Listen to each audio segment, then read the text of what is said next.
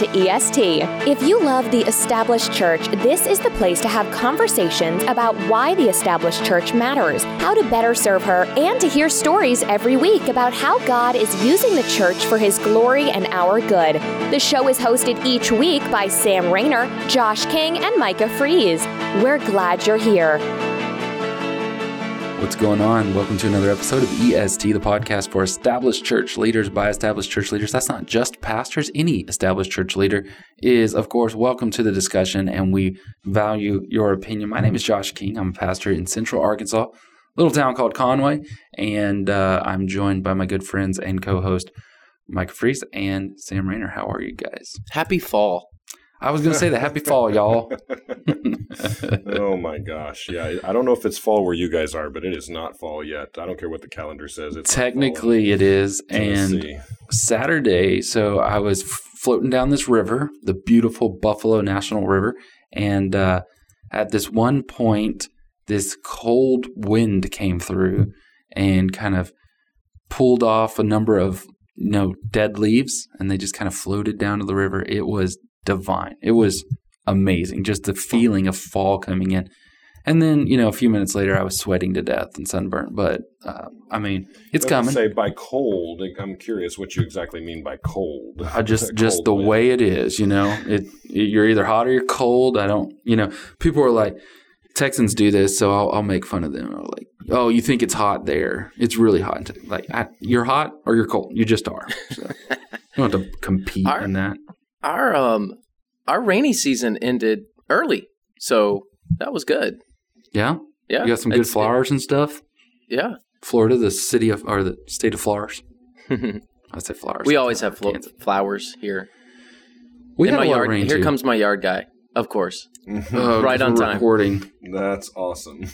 So we're talking about being competitive with our weather, That's one of the things that's a pet peeve of mine when people are like, oh, we have way more rain than y'all, or we're way hotter than humidity. But we all know the little things annoy you, Josh. Yes, that's right. I've got quite a few pet peeves.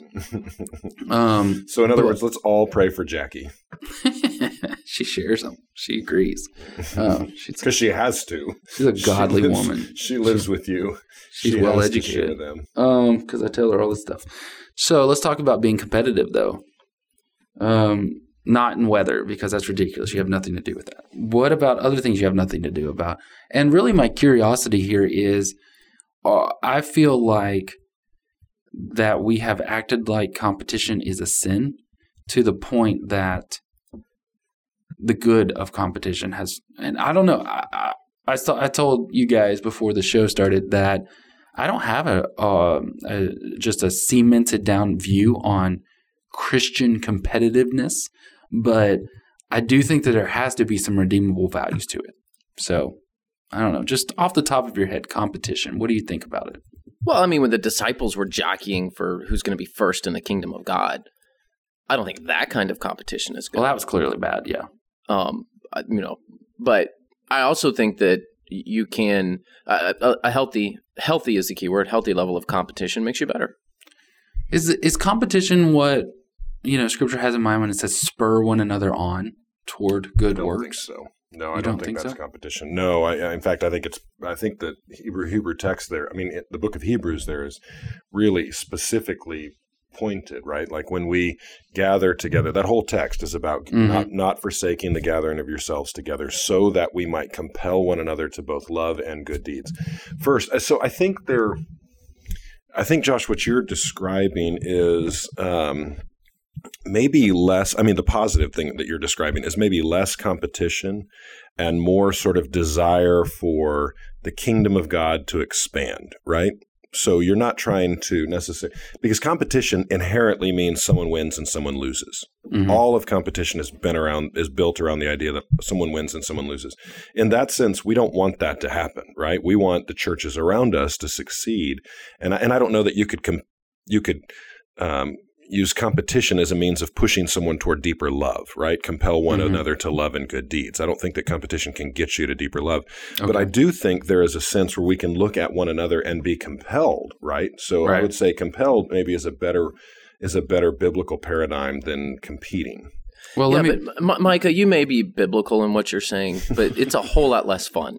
It is, I mean, we basically just got a little sermon right there, and it ruined the podcast. I know. It was all Hebrew. I think he plagiarized all that Hebrew. It was not Hebrew. It was the book of Hebrews.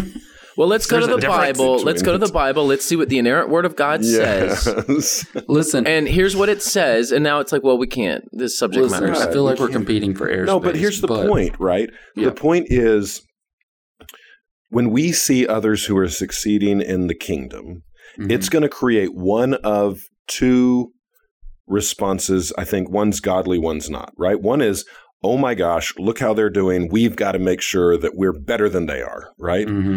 I would say that's not necessarily a healthy, biblical, godly response. I would say on the other side, we look at them and we go, oh my gosh, man, we're celebrating what they're doing. We want to do better, not in the sense that we're making them lose and us win. We want to do better in the sense that we want to see our church succeed in a more effective manner. Does that make sense? It does. Right? Like one is at the expense of the other is in partnership with the other. Right. And so that's kind of, I really do see it nuanced.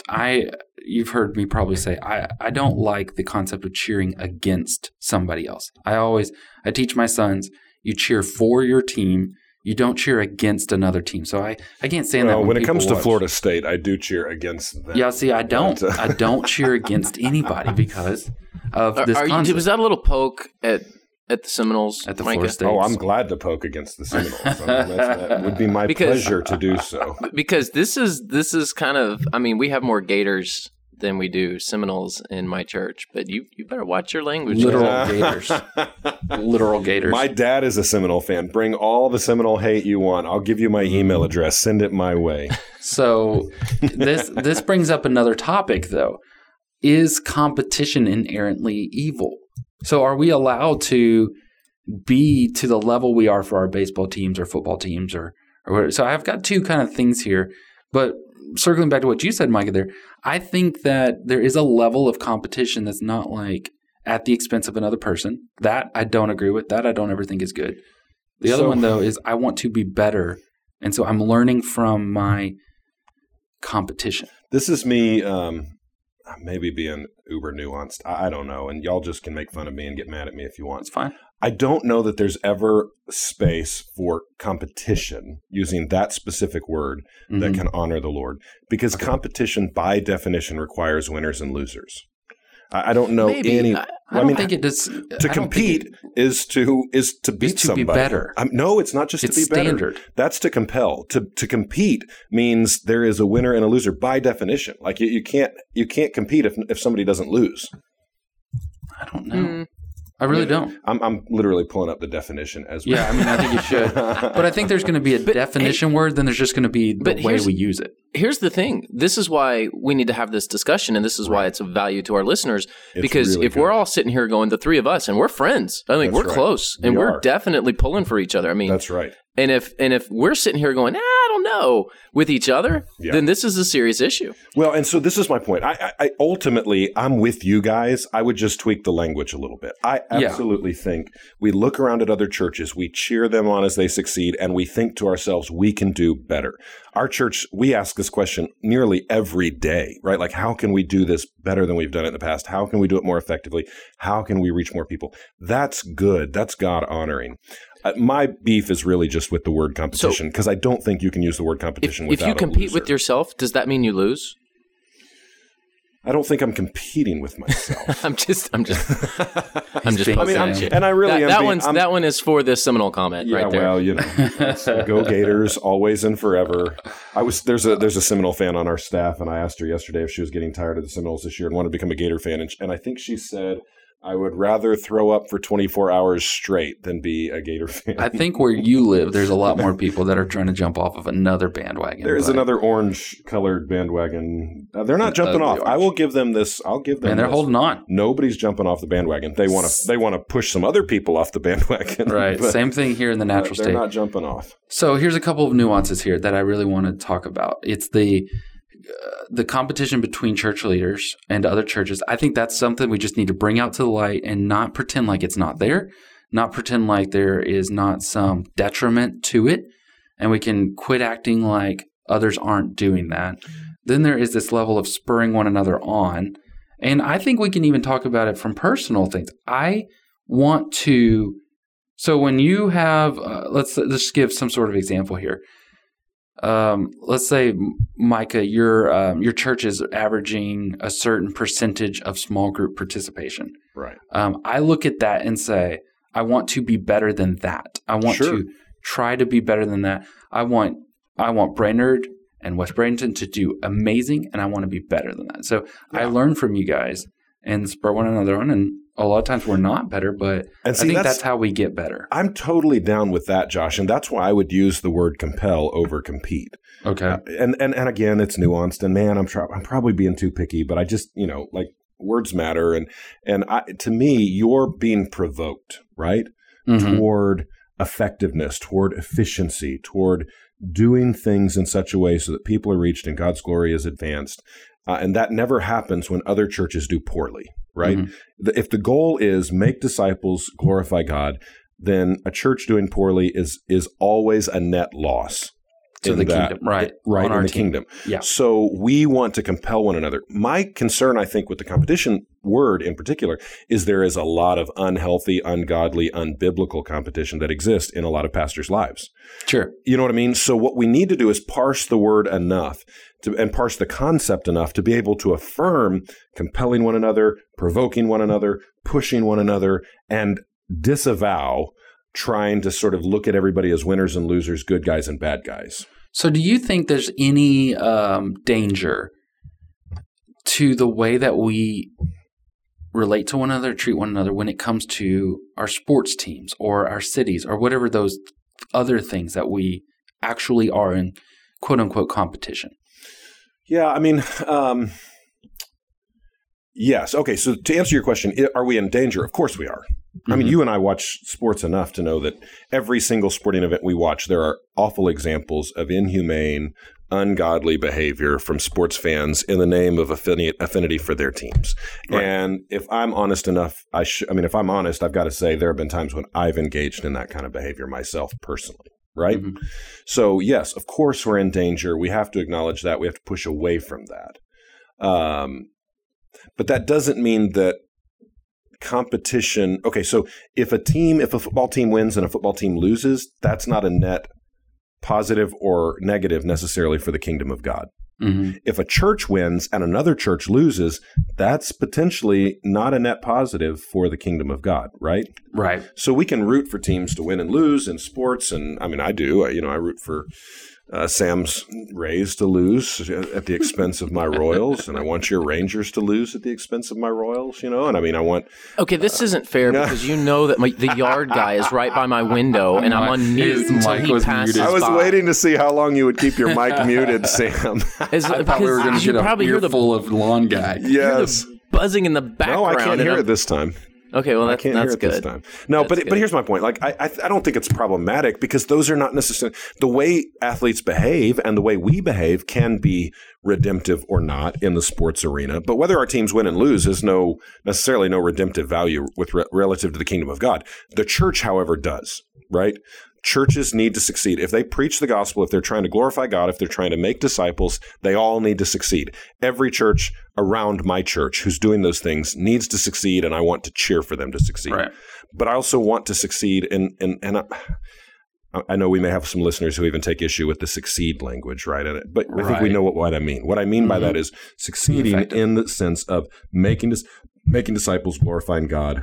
Those sort of things need to happen, and that's why I don't get worked up necessarily about, I know some folks don't like the top 100 fastest growing church list or the top 100 largest churches in America list, of which our very own Josh King and Second Baptist Conway was on the list this past year. What? And I'm very excited. Big time. Little shout out to my friends down in Jackson, Mississippi, where I was interim pastor a few years ago.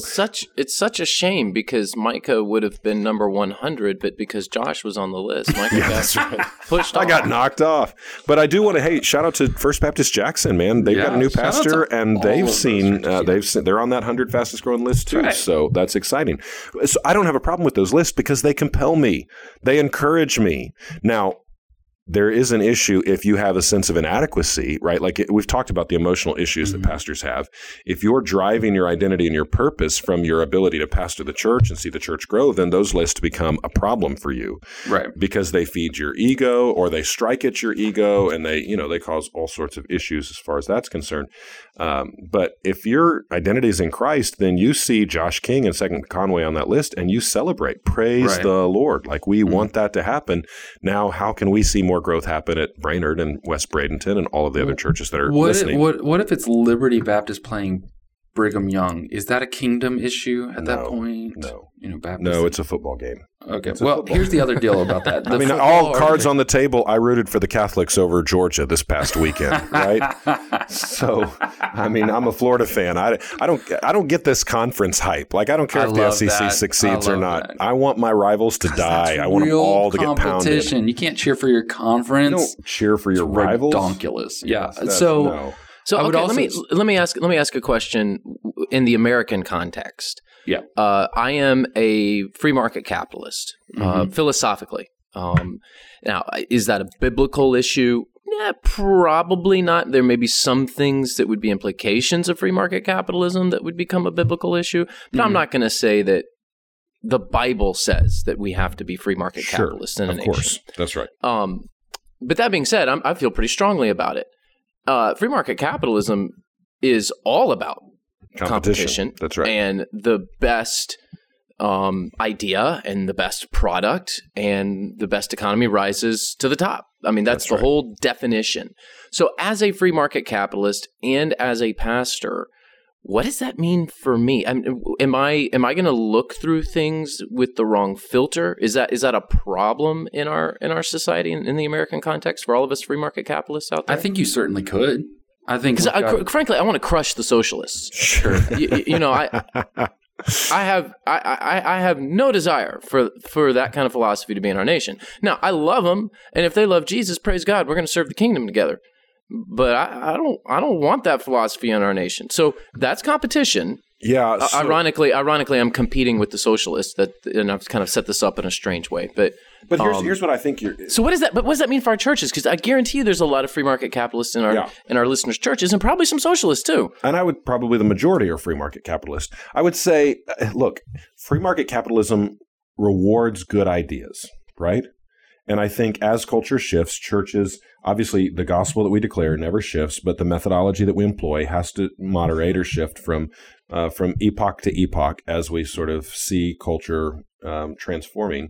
And so we're going to... Ewok to Ewok? Epoch. Oh, okay. Epoch. You're the one with the PhD. Yeah, and I'm not. And what we've all learned is that doesn't mean squat. But here's my point. So new ideas are important with respect to the kingdom of God, right? Like we need continued new ideas, new mechanisms to be able to reach people with the gospel. So in that sense, I would say free market capitalism can be a huge benefit. But the kingdom of God is not equivalent with free market capitalism, right? And you've already affirmed that. So I would say, as with any ideology that's not equivalent with the kingdom of God, it has potential to shipwreck your, gospel work. And free market capitalism, if it compels you to constantly root against the people you don't like or the people you disagree with, even though they may share the same belief in the gospel as you, then I think it becomes dangerous. I think it was... I don't remember who it was. Maybe Scott Saul. Someone on Twitter a few months ago said, as a follower of Jesus, if I'm a Republican Christian, I should have more affinity with Democrat Christians than I do Republican non-believers. Mm-hmm. And I would say to you, as a free market capitalist, you should have more affinity and identification with Christians who are maybe employing or espousing a socialist philosophy than you do free market capitalists who don't share your gospel perspective. Bro, that's... Yeah, I hear you, and I agree with you, but that's really hard, Mike. I don't disagree with that at all. I don't want to do that. I don't disagree with that either. And I would say here's the problem for us as Americans, right? Like, politics and political ideology may be the single biggest lens through which we view the world. Unfortunately so. It is unfortunate, but it's the reality. Like our affinity towards our political ideology and our political affiliation identity is far stronger, I think, than in fact, I guarantee you there are some people right now listening to this asking the question, well, can you be a Christian and socialist? Like, are those possible? Mm-hmm. Or a Democrat even. Right. So there's a guy around the corner from my house who has a big sign. You guys know church signs that often have awful sort of slogans on them. He has one of those signs in his front yard. True story. Wow. Just to troll the neighbors? Two sides. Honest to goodness, this truth. Right now, on one side of it. I already love this guy. On one side of it right now, his sign says, if loving America makes you a racist, I am one. Mm-hmm. And on the other side of it, it says, can you be a liberal and a Christian? Wow. So there's red herrings all over that sign. Oh, incredibly so. Like, they're all over the place. But it's a good like that without red herring. It's a good indication to me of how we've misunderstood the gospel and political ideology and all of those things, right? Like, I would more readily and comfortably identify as a racist than a liberal who loves Jesus. Now, I may not disagree. I may not agree with someone who holds those ideologies. But again, this is Galatians. Like, are we adding to what it means to be a follower of Jesus? Jesus is alone the necessary requirement for someone to walk with Christ. Like, my belief and trust in Christ and the gospel is sufficient. Beyond that, everything else is secondary. Yeah, no one wants to be a Judaizer, right. Certainly. So, what do we do with the okay, so let's assume, and this may be a very bad assumption, but let's assume our hearts are pure. Let's assume that, okay, I'm approaching and this they're not, from... but that's okay. I'm just okay. Let's just say that we can get this right. Okay, sure. We're compelled. We're not being competitive, but we really want to compel each other on, as Micah has said. Yes. What do we do with the church that, like the big mega church that's planting a campus down the road from us and puts a giant sign in your church parking lot and multiple other signs, because this has happened to us, and says, you don't want to come to this church. You want to go to our church. They put signs in your parking lot that said, don't come to this church? Yeah, there's a particular denomination. They call themselves non-denominational, but they're not. They're a denomination. Anyway, I'm not going to go there with who they are, but that's one of their tactics. Okay, so here's what I would say to that. I think we have every right to resist that, because that's the exact opposite of what we're describing, right? That's not, we want all churches to succeed who preach the gospel and love Jesus, because that's a net positive for the kingdom.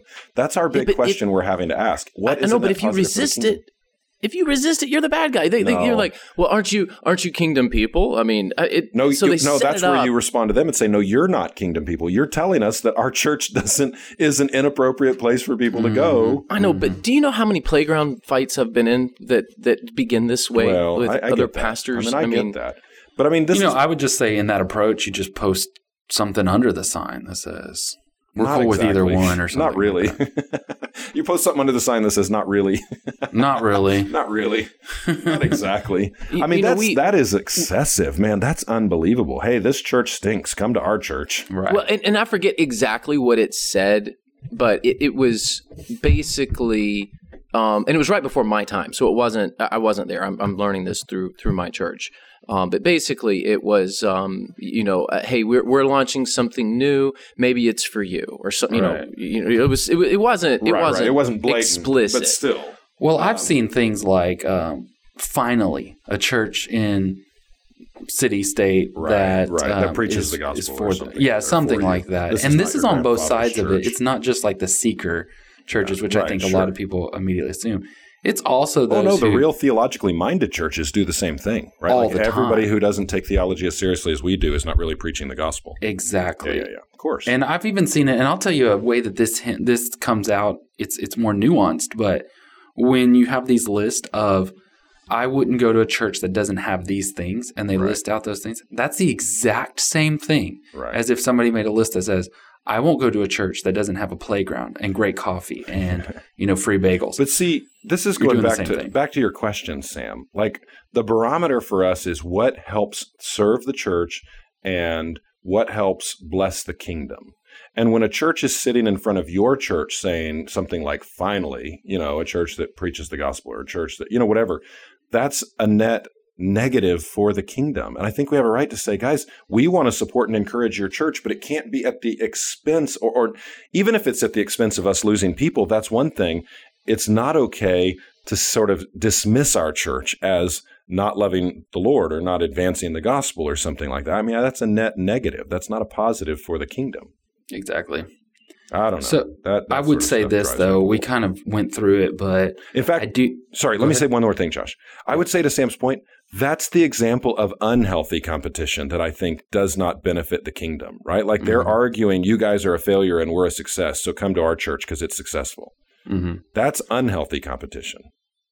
Yeah, I would say anytime, and I would call this a universal principle, your target is somebody else, another church's congregation. Yes, that's right. Absolutely. I'm in 100% agreement with that. And the only exception that I could potentially make is a theological or a doctrinal issue, but even then, that doesn't need to be your target.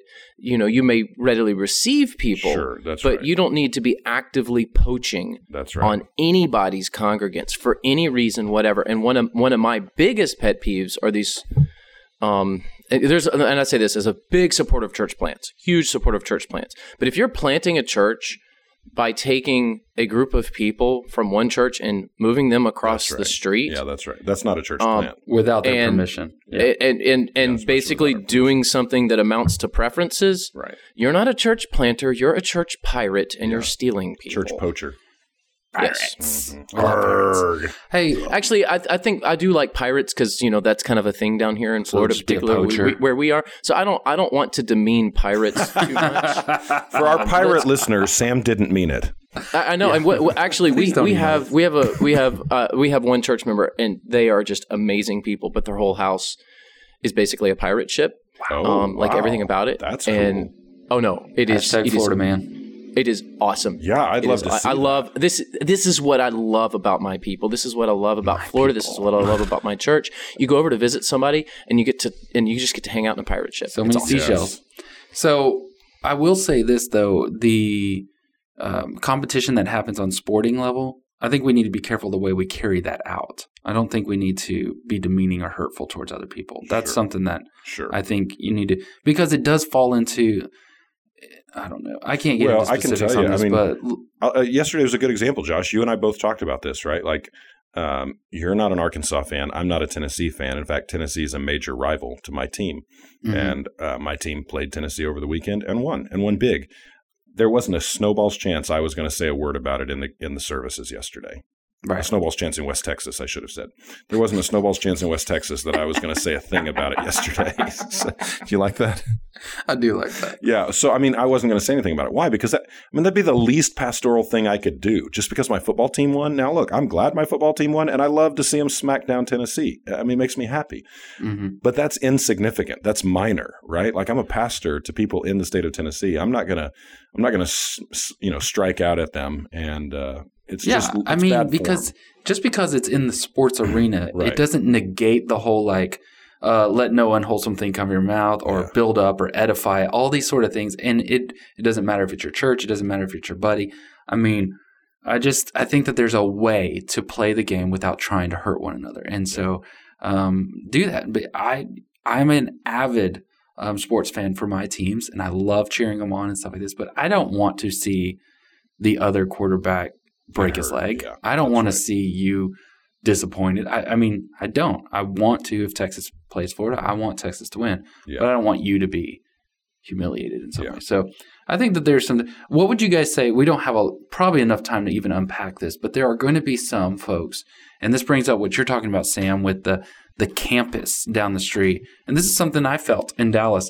It's not so much competition, but – I get it from minister to minister. We're not competing. We're on the same team. I get that.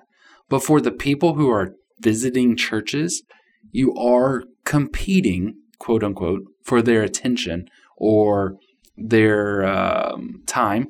And there are situations in which the campus is coming in or the mega is adding and building. And if you're a smaller church, you're really struggling with these feelings of, I can't compete, right? We can't and compete. I would say don't try. That's right. I think well, you got to pay bills. Well, okay. So let me that struggles. Let me take the last 30 seconds. I'll give Micah some time too, about what I mean by this. you're not going to be able to compete with a megachurch if you're a small church on megachurch terms. You need to be who you are and figure out a ministry that fits what you need to do in your neighborhood. So yeah, it's a tough issue. And frankly, I guess the only time maybe competition comes in is a new believer to town and they're just looking for a church, right? And somebody's going to get the new believer as a member and somebody's not. So maybe that's one case where you are kind of competing. And I think Micah, his spirit would be right. And well, let's compel each other. Let's not compete. But it is more difficult for smaller churches because larger churches just get more guests because everyone goes and checks it out. Yeah. Right. But I would argue to the smaller church, you can be more nimble, you can be more flexible, you can be more thoughtful, you can be more personal on a personal level. So there are things that smaller churches can do that a larger church by design can't, because you're going to walk into a giant space. And though first impressions at large churches can be good, it's still not the same feel as walking into a small church where everybody, surrounds you and welcomes you. So I would just say for the smaller churches, every guest is an absolute treasure. And you need to make every effort. You actually, as a smaller church, you have to be better than the larger church. Because if you walk into a small church, you expect people to greet you and say hello and treat you like family. You walk into a large church, there's a level of an expectation that you're going to be a bit anonymous. So you got to be on your A game if you're a smaller church, but I think it's an opportunity as well. Yeah, I would just affirm what Sam says. When you're a smaller church, you can get frustrated and you can get angry. I certainly get all of those things. I don't know that it's going to be productive for you. I don't know that it's going to help you at all. But I think Sam's right. I think know what you do well and focus on it. And you're not going to be all things to all people. You're not going to be able to have awesome worship ministry and a killer preaching and great kids ministry and awesome student ministry and awesome facilities and, weekday programs for moms. You can't do all of those things, but figure out what you do and do well and just do that, live in that. That's all the time we have for today. I got to get off of here so I can go prepare way better sermons than Micah and Sam, but we're glad that you are listening. Check us out on iTunes, subscribe on Spotify, and we'll chat with you next week. You've been listening to EST, a discussion for the established church. Make sure to follow us on Facebook and Twitter, as well as subscribe, rate, and review on iTunes, Google Play, or your favorite podcatcher. Thanks for listening.